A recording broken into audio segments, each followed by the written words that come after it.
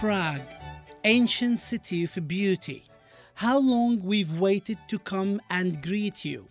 An enchanted crystal world from Bohemia to Moser, where we had the privilege of visiting the scenes of its magical craft, where global paintings are engraved onto sheets of sparkling crystal. For years we waited until God finally decreed that we would tread upon your fine lands.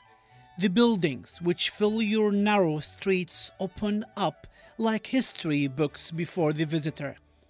Wherever it rests, the eye is baffled by the beauty of your architecture, rainbow-like in its many shades.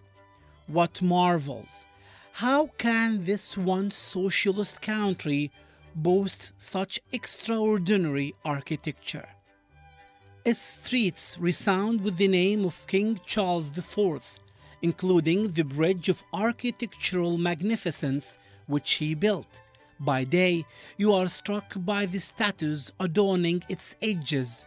By night, by the twinkling lights which illuminate its structure. The bridge has a magical effect on its visitors. Many times I would cross it, muttering verses of made-up poetry, wondering how many lovers' rendezvous it had witnessed, whose footprints and kisses were now imprinted on its corners. This dreamy bridge crosses the Vltava River, swaying shyly like a young maid hiding in her tent. We took a boat ride to further admire its beauty.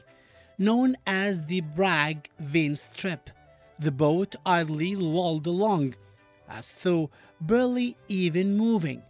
In my exasperation, I was torn between jumping in the river for a quick swim or else dragging it along with my own hands to speed it up a bit. Yet, the view of the cafes, restaurants, and shops along the river edge was enough to make you forget its sluggish pace altogether. Prague's stunning old square pulses with life and movement and joy. Traditional foods are whipped up before your eyes. Sausage, roasted potatoes wrapped in assorted ingredients, and their much-loved sweet pastry, tridenlik, which is wrapped around a stick and grilled. Ever bustling with locals and tourists, this square is the jewel of the capital. If you haven't been there, you certainly haven't seen Prague. We also had the opportunity to visit Prague's new town, in particular the Dancing House, a popular tourist attraction designed in the shape of a lady in a short dress dancing with a man. This piece of architectural mystery, falling somewhere between the old and the new, only increases the splendor of the city.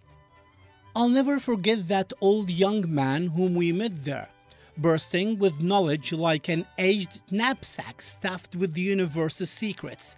We asked him questions about history, and an endlessly captivating narrative ensued, as though an enchanted encyclopedia had unexpectedly presented itself to us. Around 120 kilometers from Prague is the town of Karlovy Vary. The mountains surrounding the town reach up to 500 meters, making it seem like a tiny liquid drop in a bottomless cup of coffee.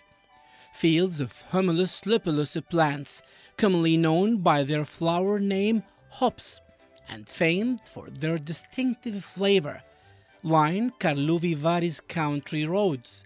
Arranged in their rows, the hops evoked an eerie scene, like ghosts hanging from threads wound around their necks. After 3 exhausting hours of travel along winding roads, seeing little evidence of life en route, we arrived at the town of Adryszpa, just a stone's throw away from Poland. The mountains coil around it in a helix, gradually descending into the center, where pine trees embellish its roads like sturdy pencils.